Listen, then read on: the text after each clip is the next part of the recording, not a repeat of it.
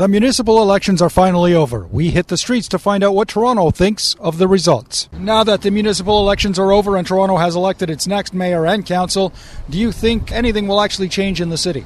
I don't think much will change, but we'll probably get less publicity. I hope so. I think you'll see some change. Rob Ford created a lot of controversy. I think John Tory looks a little more reserved and a little more down to earth. It's unfortunate, too, with Ford that there was the divide between city and suburbia, and I think it'll be nice to have that bridge. Yeah, I do. I think people will get more jobs in the city and have more opportunities. No, I don't think anything's actually going to change. It'll pretty much stay status quo.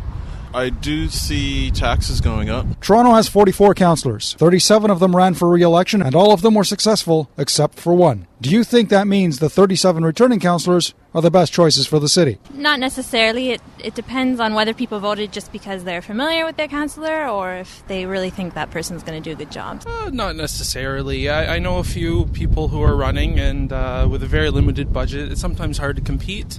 And I don't necessarily think all candidates get fair coverage. Not necessarily. I couldn't speak to specific politics of each individual one, but very often we elect the person that is not the best for the position, so I would imagine that would be the case in a lot of wards. No, I think it pretty much means the city's still disconnected from their ward leaders. Yeah, we'll have to see action shortly. I think it's too premature to say at this point. Rob Ford says he may run again for mayor in 2018. Do you think he can win?